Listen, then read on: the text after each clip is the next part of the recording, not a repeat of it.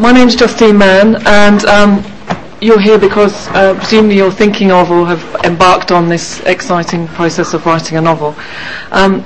For this first hour session, I'm going to basically talk through my experiences and the experiences of other writers that I've worked with in the last few years in terms of getting the first draft of a novel written.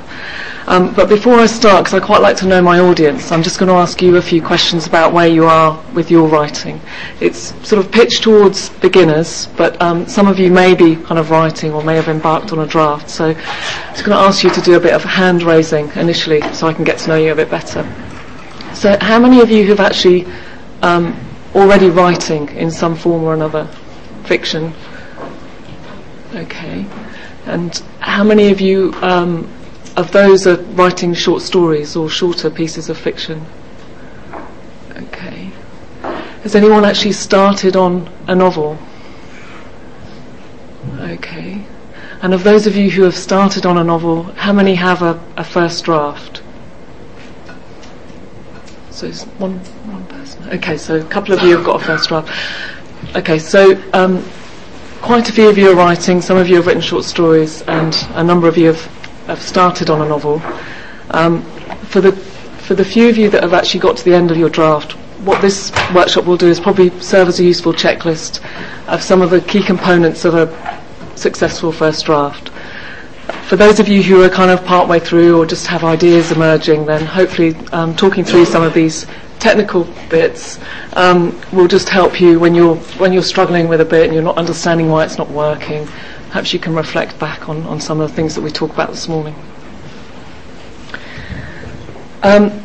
It's interesting to note that quite a few of you are writing and you haven't got to the end of your first draft and you're here, so presumably there's some sort of block in the way, whether it's time or whether it's because you think that what you're writing isn't good enough. And I'm going to kind of talk through some of these typical problems.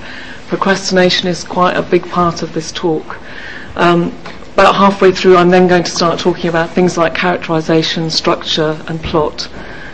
So it's a bit of a mixture of why you've had problems with kind of getting through to the end of your first draft, or why you're putting off writing when you should be writing. And then finally kind of how you might get to this end point.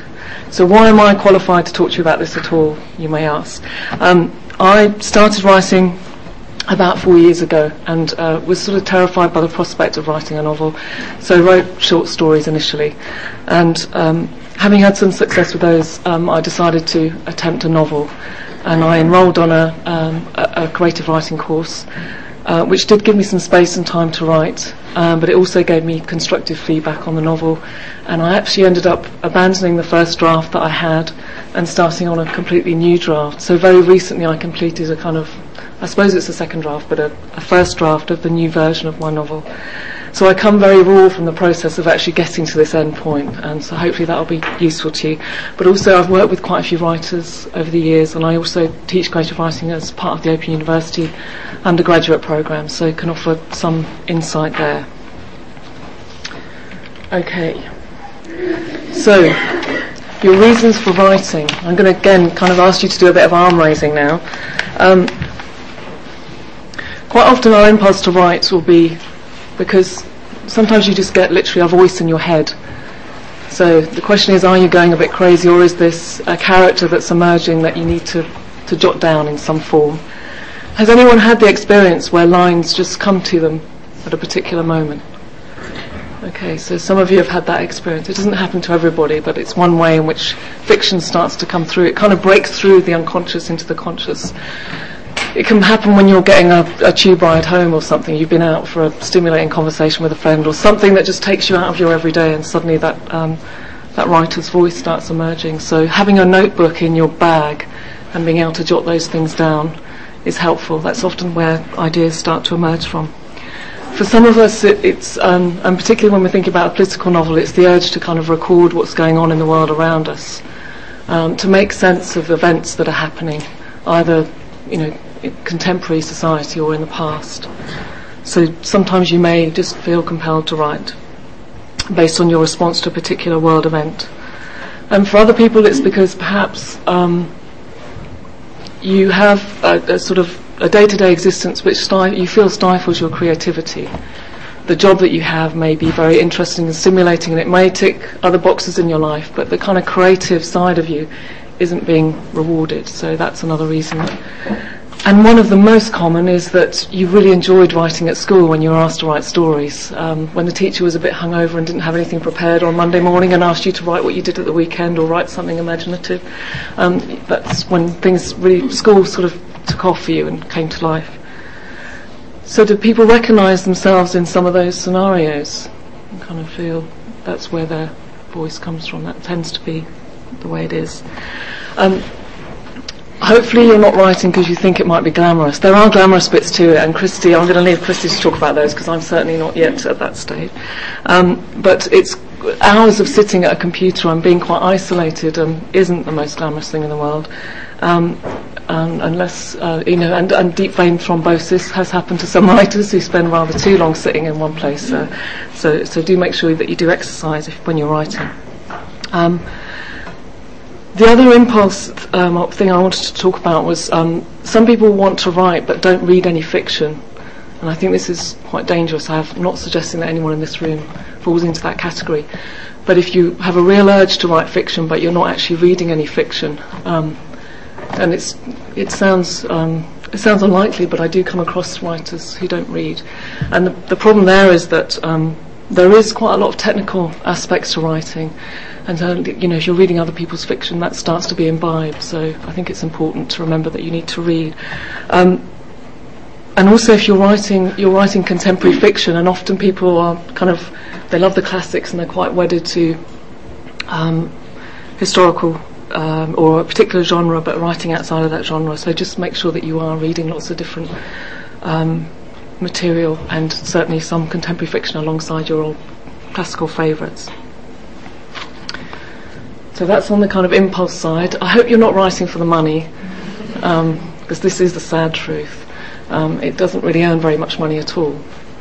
And this figure actually includes J.K. Rowling's millions, so you can imagine that some poor authors aren't getting very much at all if that's the average. But that's probably not why you're here. You're probably here because you enjoy the process of writing, or think you will enjoy the process of writing if you haven't started that already. So I'm going to talk a little bit about procrastination now, because it's something really common to writers who don't finish their first draft.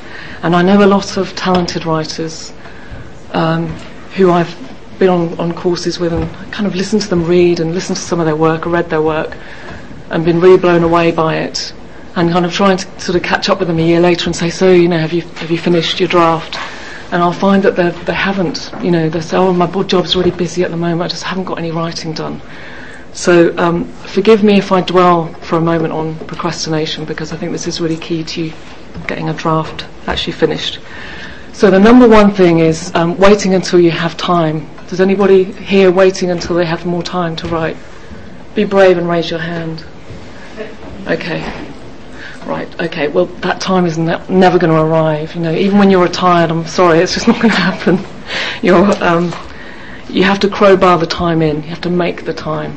And even a very, very short amount of writing time each day is better than waiting for this day to open up at the weekend.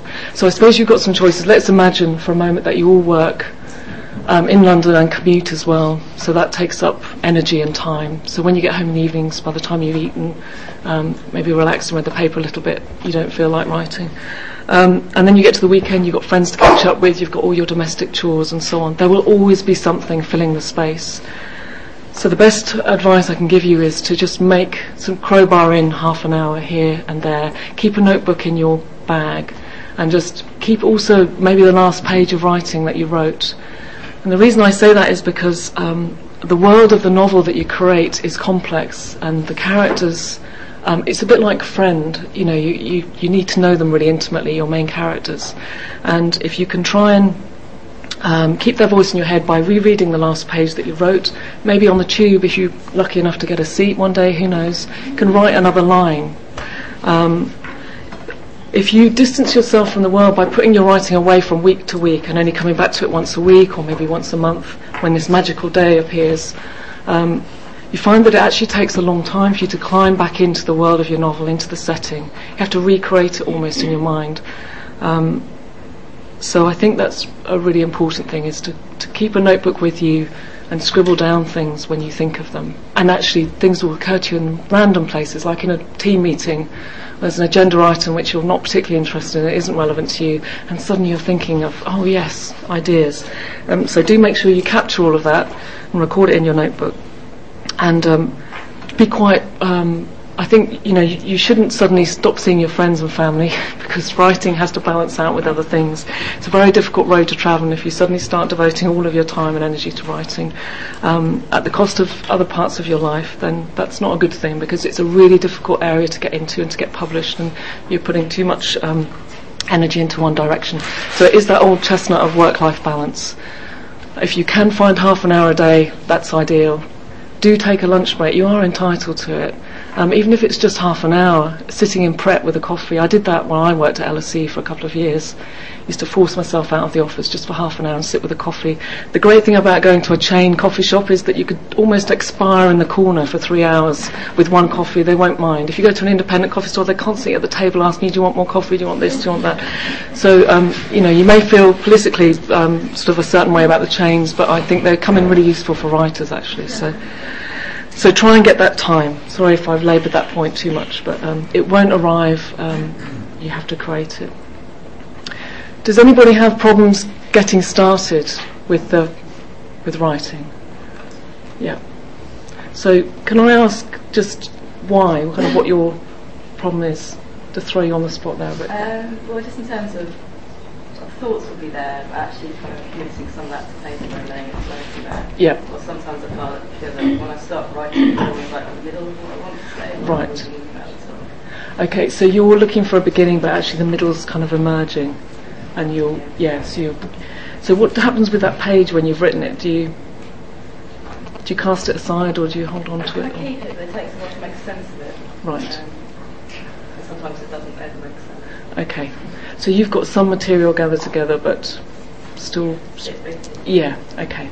So I'm going to talk about the lumpen draft, actually, in a little while. But anyone else have problems of a different kind with getting started, or is it...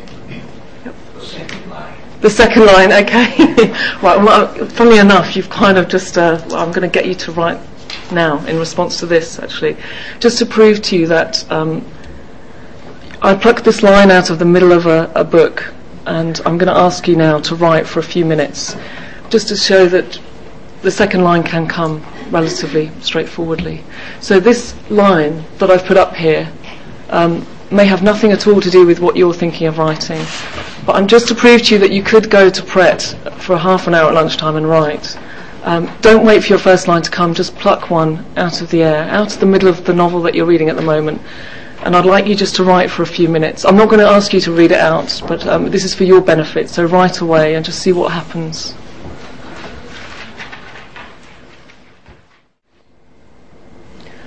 Okay, I'm going to give you one more minute. If someone's had a real flash of inspiration and thinks, I could write for hours now, God, she's going to stop me in a minute, just write down those thoughts really quickly in summary form so that you can come back to them later.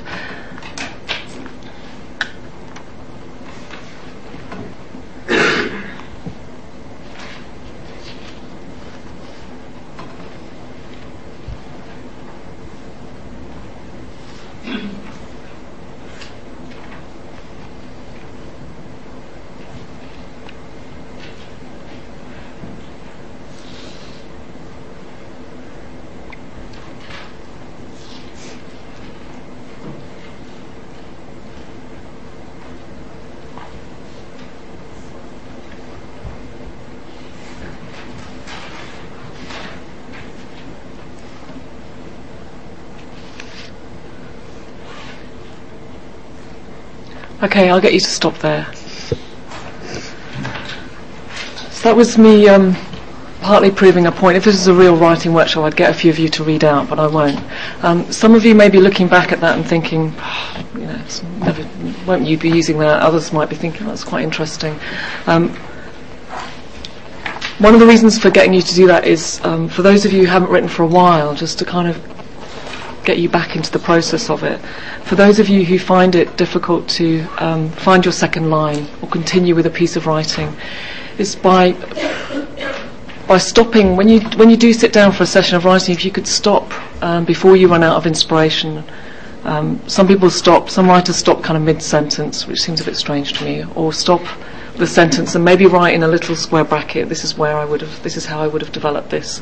If you carry that with you, you never have to have that terror of the first line, kind of start somewhere else. Someone mentioned that they seem to come up with middles rather than beginnings. I think definitely postpone perfection when you're working with a first draft. It will be really sort of lumpen. And by that I mean that you will write scenes that don't seem to follow on one from another. Writers write in different ways. Some people sit down and write a very detailed outline of what their novels, each chapter. Some people do that right at the beginning before they write. Some people do it kind of after they've written a certain number of chapters and feel they're losing their way a little bit. But some writers just literally write down and write just prose. They don't tend to plan. And I don't know what kind of a writer you are, and you don't either until you get some material down. So I would say don't worry about the beginning, maybe just continue on with these beginnings, and the beginning may suggest itself when you've got a certain amount of material there. That helps. So self-doubt is a big problem with procrastination. Why would anyone want to read this? I read my published book in the evenings, and then I read this, and the two just do not measure up. Well, of course they don't, because you're writing a very rough draft. As Christy will explain later on, a draft of a novel, there'll be so many drafts and so many stages of writing. You can't possibly write something that's going to look like a published novel in the beginning. It is quite rough and raw. If you constantly go back and try and polish and make it seem like a published work, then you won't get further than the first few chapters. So I think it's really important just to let yourself write to a certain extent, even if it's quite rough. I think there's a writer who said, if you Google this, it's called Shitty First Drafts, but it's basically an article from a writer who says, no novel would ever get written if you didn't allow yourself to write a shitty first draft. So that's another key thing. So why do we abandon our beginnings? For some of the reasons that I've just mentioned. We're waiting for a big idea, and it doesn't feel quite big enough what we've got. Constantly worrying about what other people would think. No, you don't have to share this really early stuff with anybody.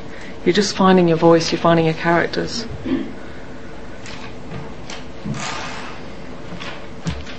So the haves and the have-nots. And by this I mean people who have completed a novel versus the people that haven't.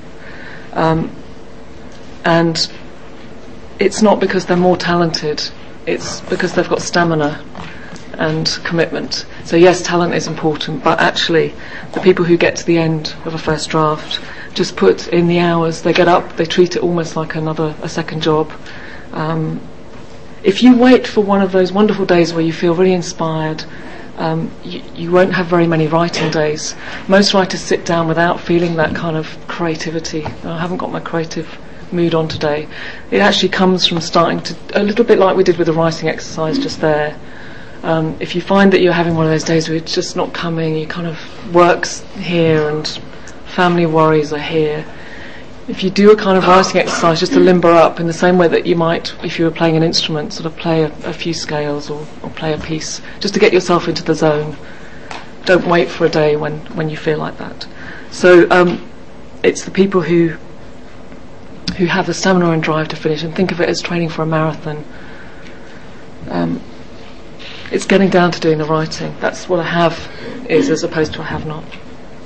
And this is a quote from a writer, and I think it sums up really well the difference between perhaps someone who's always wanted to write, has an idea and has developed something but hasn't actually finished. This writer is someone who recognises that actually you're going to have a mess on your hands, a Word document which you would not want to lose on the bus, but you'd be mortified if anyone was to read how lumpen and messy it is.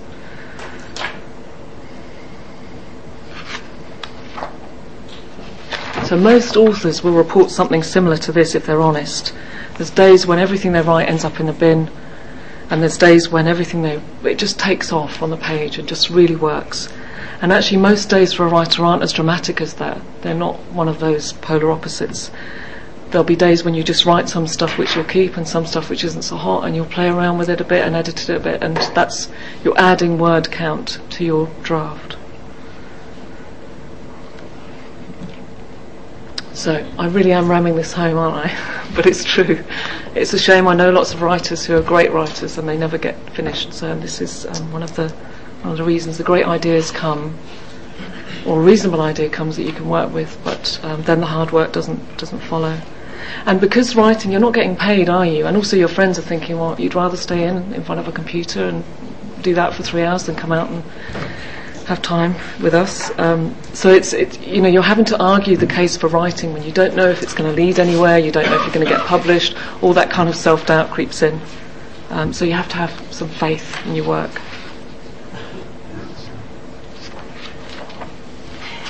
I'm not trying to put you off, just to emphasise that there's a lot of hard work ahead. The benefits of not kind of going back and trying to perfect things is that you don't judge your first efforts too harshly as well. You keep going. And you find that the voice of your character, whoever's narrating the story, is getting stronger and stronger, and you can reflect back on that early stuff and think, of course, now I know how to do that because I've got to know the character better and the setting, and the story's coming more to life. So I'm going to talk through now some components of a successful first draft, and this is where it kind of gets into more technical speak, so forgive me. But I'm going to ask you to chip in, because I think some of you are already writing and have some thoughts on this as well. So as well as just having my kind of experience, we'll invite some other experience from those of you in the room as well. So I'm going to assume, for argument's sake, that you've tackled this procrastination and that you're writing regularly, half an hour in Pret, or maybe you do write on Sunday mornings before everyone in your house is awake, but basically you've found your time to write and that you're writing regularly and that you're gathering some material, and that material could develop into a novel. So, strong characters and good characterisation. Now, I mentioned in the blurb for this that I would talk about the political novel, and wanted to kind of emphasise some of the pitfalls of a political novel, but really any of the things that I talk about can be applied to any novel. One example I wanted to use was J.M. Coetzee's Disgrace, and the reason I use that is because it's a novel that's in some ways you can read as a very quiet novel about post-apartheid South Africa, but it's also a novel about a very human failing, the human condition on a very small scale. It's about an academic called David Lurie, who and the disgrace of the title is that he has an affair with one of his students, and he's cast out of the university and goes to live with his daughter on a farm. But actually it's on a much grander scale than that. It is about post-colonial South Africa, and he actually represents the kind of old white South Africa, I think.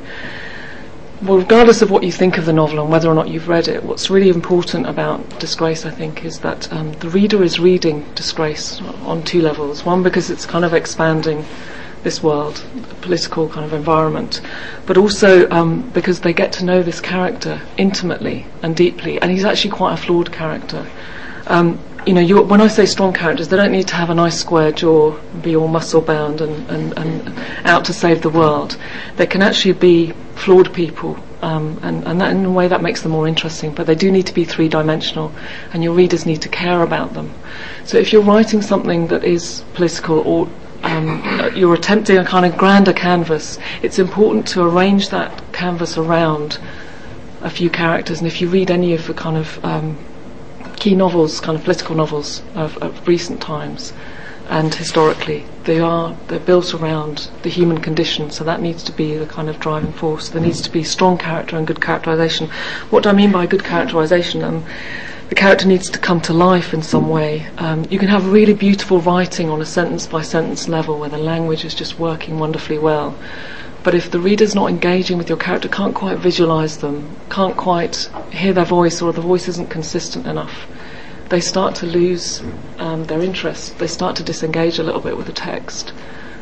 So if you think back to any novels that you've really, really admired, go back to them and look again at character and character's voice and see how the author used that. If it is a political novel, how the author used a character to sort of expand their canvas. They're used as a kind of prism in which to get these points across. So yes, your characters need to be seen and heard. Their tone of voice needs to be clear. And I know a writer who actually isn't sitting too far away from me, who, when developing characters, has a notebook, a tiny notebook for each character, and just occasionally writes when they get a thought of such and such a character would say this in this situation, and just writes it down, or writes down a kind of object that they might see when they're out shopping. Oh, so-and-so would have a scarf that colour, I can see how it might be wrapped around. So things like that. You might never use that material word for word in the text, but the fact that you know that character incredibly well will start to show in the writing, in the way that you get across their conversation. And you'll know as readers, you just verbal tics and things, and they reoccur in the novel. Finding the plot, depending on what kind of novel you're writing. If you're writing a genre novel, and I'll say a little bit more about genre and literary novels shortly, but if you're writing a crime novel, there would be quite clear conventions about what should happen at various stages in the novel. You wouldn't have to necessarily pay attention to all of those. You could subvert them if you wanted to. People play with form all the time.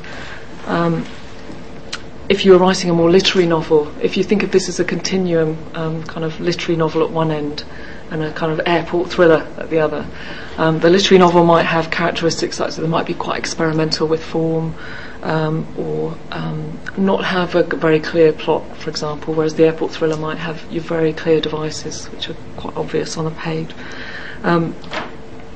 But all writers have a sense of an order of events that are taking place in the novel. So whatever kind of novel you're writing, there will be a series of events. And some, as I said at the beginning, some writers kind of write and find their plot or plan, and others kind of know their plan from the outset. I think depending on kind of what novel you're writing, this will be more important or not. And knowing the kind of novel you're writing and reading novels in that sort of genre or area will help you to know more about structure. I'm going to talk about structure in a moment, but it's different to plot. Plot is the series of events that take place. Structure, tension and narrative drive, or how you choose to order those events. So as you know, in novels, authors play around with the time span. You might have the past, flashbacks. You might start out in the narrative present, a particular day, and then kind of weave back in time. You might move back and forth. So your plot is a kind of linear, this is what is going to happen in this time period. And then the author might play around with those events and put them in a different order in the actual final structure of the book. Tension, if we think about tension, if you imagine strings on a string instrument just nicely, finely tuned, and narrative tension relies on the author kind of knowing when to reveal, and just enough information that holds the reader's attention.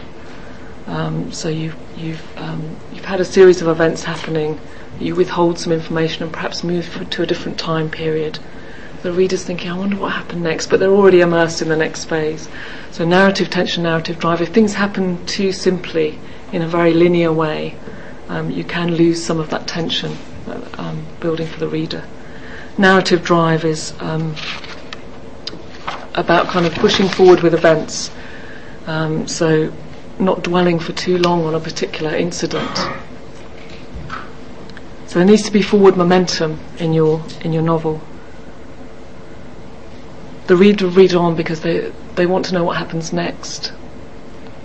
So if you're playing slightly with the order of events, they want to know what happened in section 1, what's going to happen next, but you've already led them into another time period perhaps. They want to know what happens there. Constantly, whenever you're moving away their attention from a particular character or a particular setting, you're leaving them with a kind of hook, I suppose. And the degree to which you do this, and the degree of subtlety you employ when you're doing this, will depend as well on whether it's a genre novel or a literary novel. Narrative drive in a kind of more literary novel can be quite different to something. If it's a crime, is there a dead body on page 30, and do we find out who the murderer is on page 60? That's a bit simplistic, but so narrative drive might be quieter in your novel if you're writing a quiet literary novel. So structure then, as I said, you might use flashback, it might be layered, And there might be time shifts. You might have whole gaps in the narrative where a 10-year period just isn't covered at all. And these are all considerations that you have as you're writing. Quite often people just write a first draft and think about all these things to do with plot and structure later on when they come to the second draft. They just generate lots and lots of material. And I think it's important not to get too hung up on the order of a particular scene during a first draft, because it's another form of procrastination in a way. If you kind of think, well, I can't do any work on the novel at the moment because I don't know what scene's going to come next. I think just writing out your first draft perhaps and getting to know your characters, their voices and the different settings, knowing your plot, that certainly the sequence of events might be important, or kind of having an idea of where you're going. But structure as in what the final structure will look like, and whether you'll play with time and layers and things like that, I think can possibly be worked out either towards the end of the novel or in a second draft. But as I said, this is based on my experience and the experience of other writers, and each writer's different, so you may find things different for you as well. Can anyone suggest why it might be good to write what you know? That old chestnut of write what you know. Has anyone got any ideas? Where did that? Yeah. More convincing. Okay. Absolutely. Yep. So there's advantages there, isn't there, in that you can create a world and a setting that is familiar to you, and therefore get it across to the reader. Yeah. Okay. Yeah, absolutely. So there's less research involved and so on. Yeah. Anyone else got any suggestions? Most likely to be original. Yes, because it's your own kind of worldview, isn't it? Your own view of that particular. Yeah, absolutely. You can also go into detail much better. Like if I'm a student, I'll be able to narrate the lessons like much better. About my dogs. I'll be able to take small tiny details. Yeah, so you wouldn't have to kind of perhaps plunder your imagination as much. It would be more readily available in your consciousness because you're living it every day. That's right. Yeah, absolutely. Can anyone think of any disadvantages to writing what you know?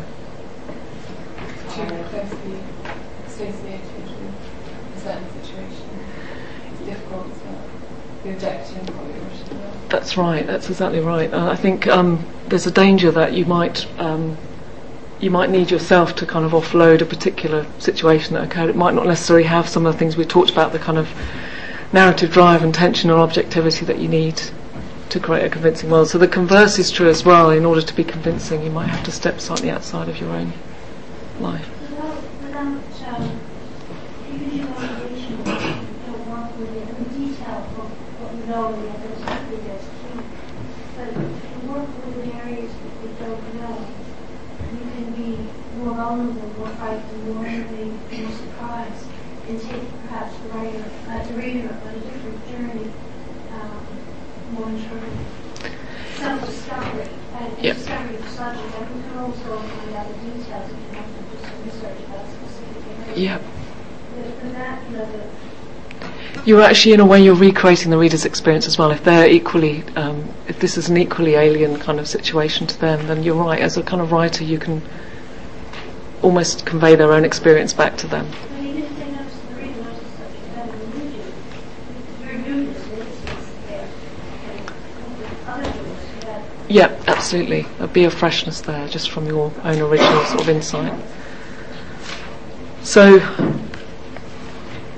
yeah, there's pitfalls in writing what you know as well as in research as well. I'm going to ask now if anyone's got some ideas on why it might be, why you might need to proceed with caution if you're doing research for a novel, a world that you're not sure about. Anyone got any ideas? Sorry? Accuracy. Yep. Shouldn't betray the audience, betray the reader if they read something that they don't think would really have happened. That's right, yeah. So you might be able to get your hands on certain factual information, but it wouldn't necessarily convey the kind of human experience, as it were, yeah, depending on what kind of research you were doing. It's not able to get the authenticity across. Is that what you meant? Yeah. Any, The technical details of the exam, you probably got so much information, so you sort of want to share it. That's right, yes. I think if you spent hours doing lots and lots of research and you've got loads of copiously written notes, it's another way of procrastinating, by the way, is to do the research and not actually get on with the writing, is that you feel, God, I've got all this stuff, I've got to somehow get it in. And Christy will talk a little bit more about the dangers of this and how to manage it in her session. So that's another thing to be cautious of.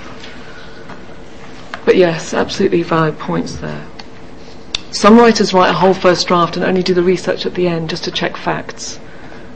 Because they want to get the kind of human condition side, as you said, they want to kind of imagine their way into the sort of the human elements, and then check kind of facts, the settings and so on later on.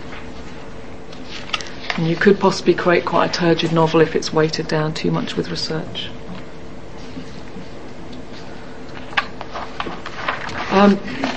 Choosing who tells the story is a really key decision to make, but again, in the first draft, some people find that they choose one character to write one character's voice, and they may change their mind in the second draft, not always.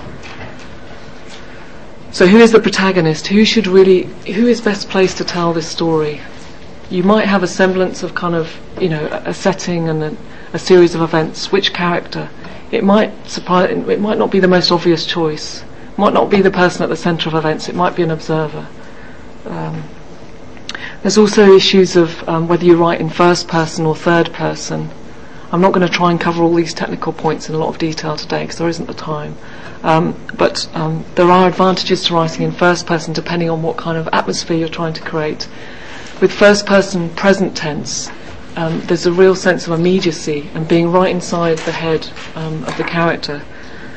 With a third person narrator, there's a little bit more distance, although arguably you can get just as close to the consciousness of that character in third person. And actually, I'll go back to J.M. Coetzee's Disgrace, that's written in third person, but when you see it reviewed, they often say, and Coetzee's novel written in first person, and the reason that the reviewers make that mistake is because it's so very close to the character's consciousness that there's hardly any difference between first and third person. Whereas in other novels you might read quite a distant third person narrator. Cormac McCarthy's The Road would be an example actually of where there's quite a bit of distance there from the consciousness of the boy and the man. Some authors have multiple points of view, so some chapters being told from one character's point of view and then shifting to another.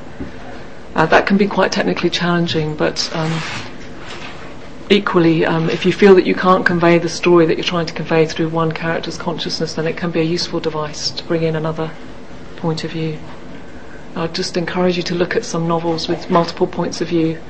Andrea Levy's Small Island actually is one to look at. There's quite a lot of points of view in that, and they're all in first person, I believe.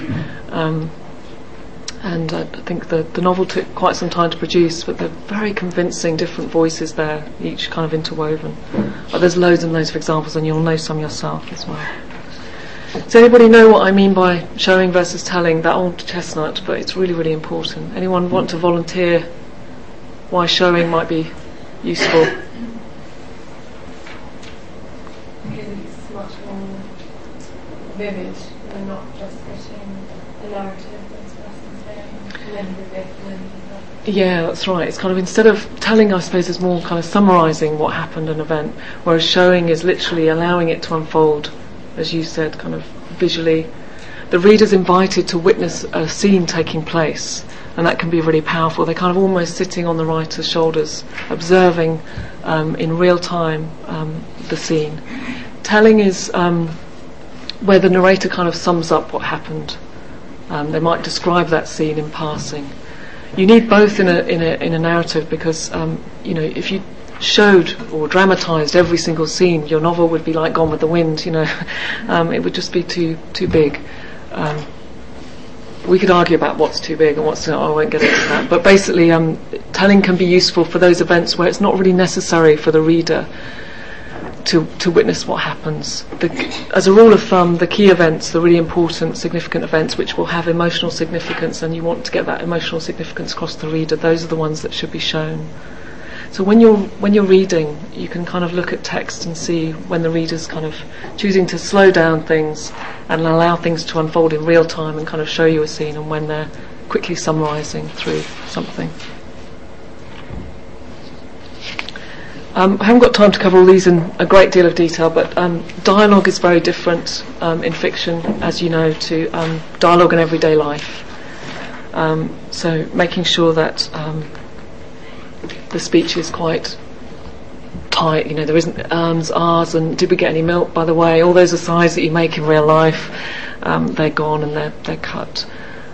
Description, again, this is all about, I think I've used example of a kind of a piece of orchestral music where each of the different sections are there's just enough balance sound from each area of the orchestra, and it's a little bit like that with fiction. There needs to be just enough description. Your reader does need to say, when you say he walked into a room, the reader's like, oh, what kind of room? They're trying to kind of visualise it, so you need to give some, even if it's just a very small amount of detail of setting, or what they're wearing, or what the weather was like, just for them to get a sense of the atmosphere.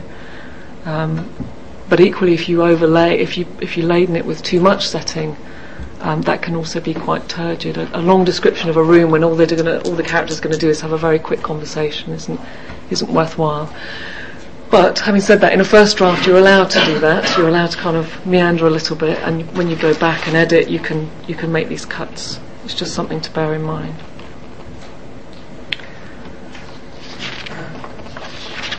So reader expectations is quite important, and the books that you enjoy reading tend to be the books that you would aspire to write.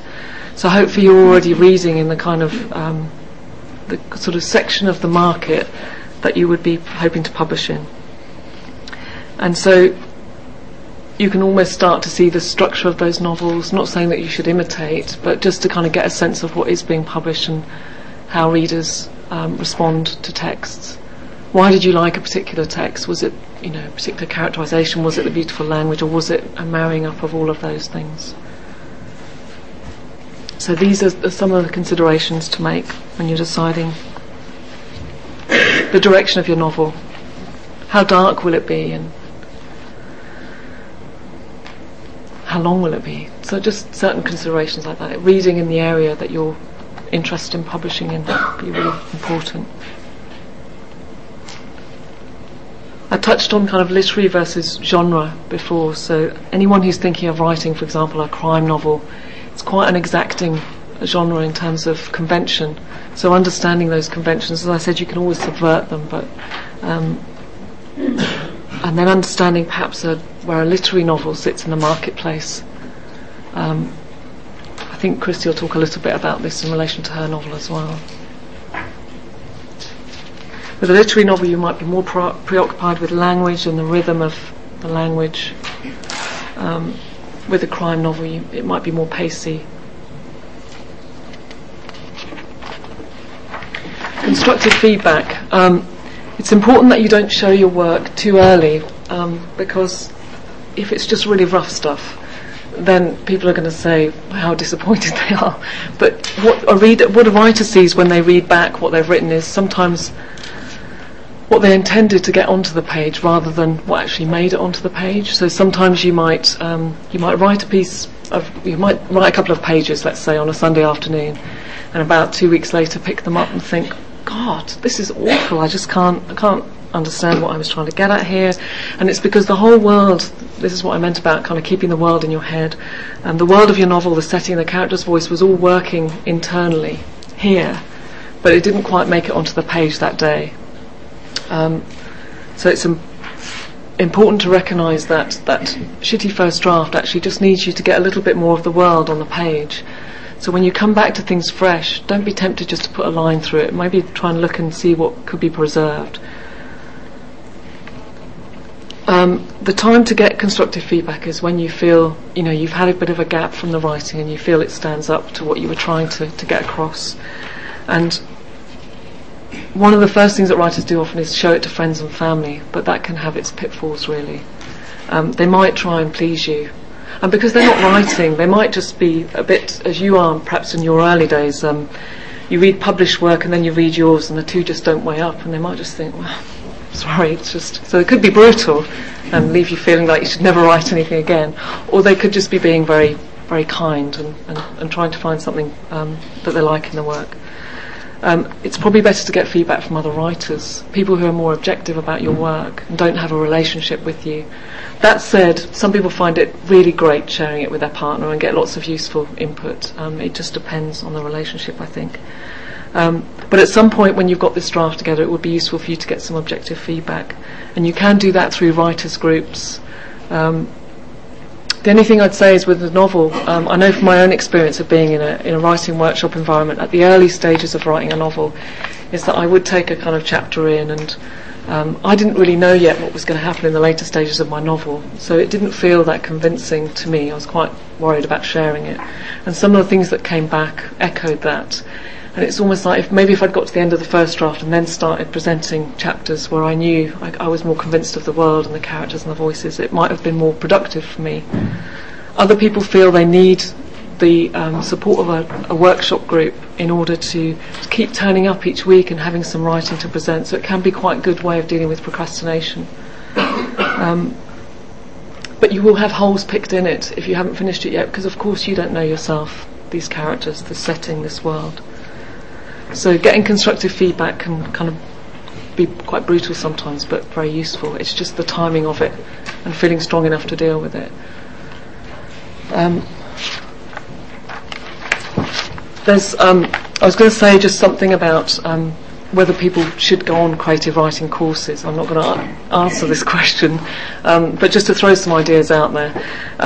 As I said, joining some sort of workshop group or going to a creative writing course can help with procrastination, just in the sense of that you come together as a group, you're all sharing an experience of writing, so that can be quite helpful. And there's lots of kind of things I've talked about, can you teach writing and so on, but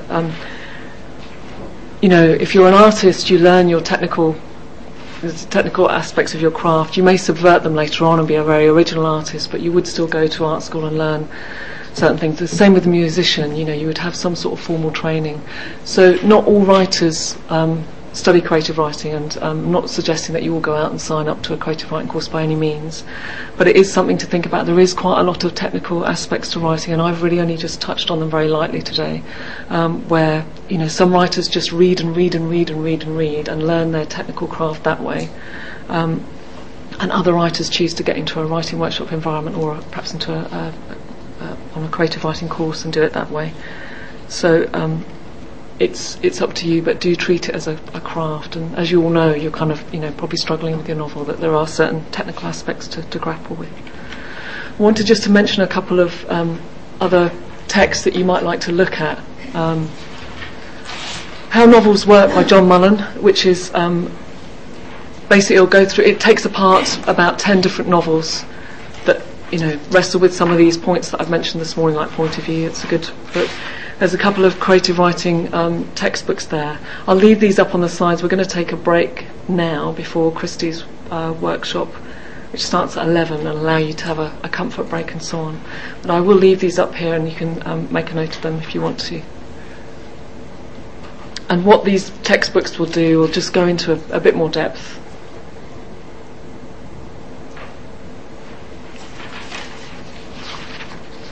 I've deliberately stayed away from talking about the next stage of how to get an agent and the process towards publication, because that's going to be covered by Chrissy in the next session. But could you just say about I'm quite curious about your background and how you got into writing. And could you say a tiny bit about that, do you mind?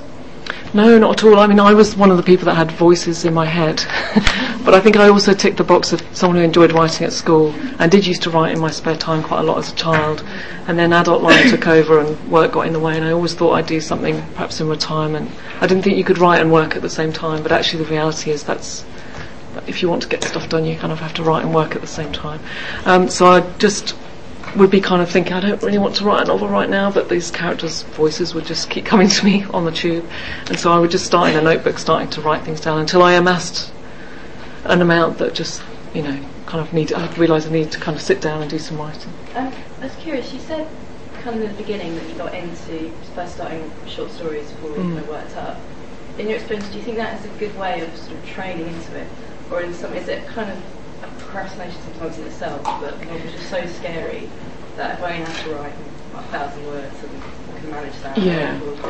I mean, it it worked for me. It wasn't so much procrastination as just I wanted to know if I could write. That thing of, you don't kind of know until it's that chicken and egg situation, and I thought, well, at least I can complete, I suppose in a way, procrastination. I didn't really have a strong novel idea at the time, but I had what I thought were short story ideas, and it was less daunting for me, and I started to read short stories, and then I knew the form is quite different and there's different demands. I think some people just can't write short stories. They'll start trying to write a story. I knew some people at university, and then they just expanded into novels. So I think if you're one of those writers that you're finding your stories, it's too short a form and you want to carry on, you're probably a novelist at heart.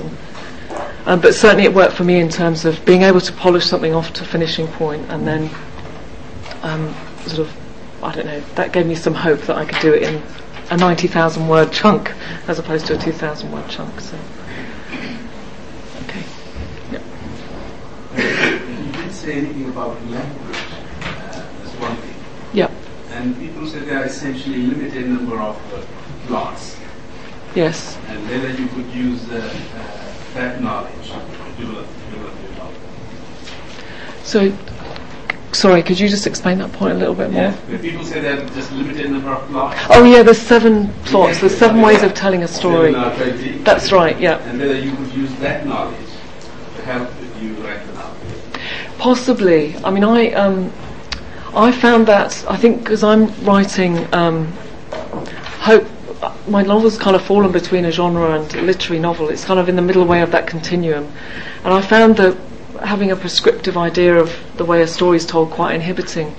So I actually didn't write. I read about the 7 different types of plot, and then I thought, well, I'm still going to write it in this way. So, I mean, I've probably made more work for myself. I'll probably be asked to change it to fit, who knows. But it certainly can be a useful starting point. And actually, in the textbooks here, it does flag up those 7 different ways of telling a story. So if you're interested in looking at those in a bit more detail, they definitely...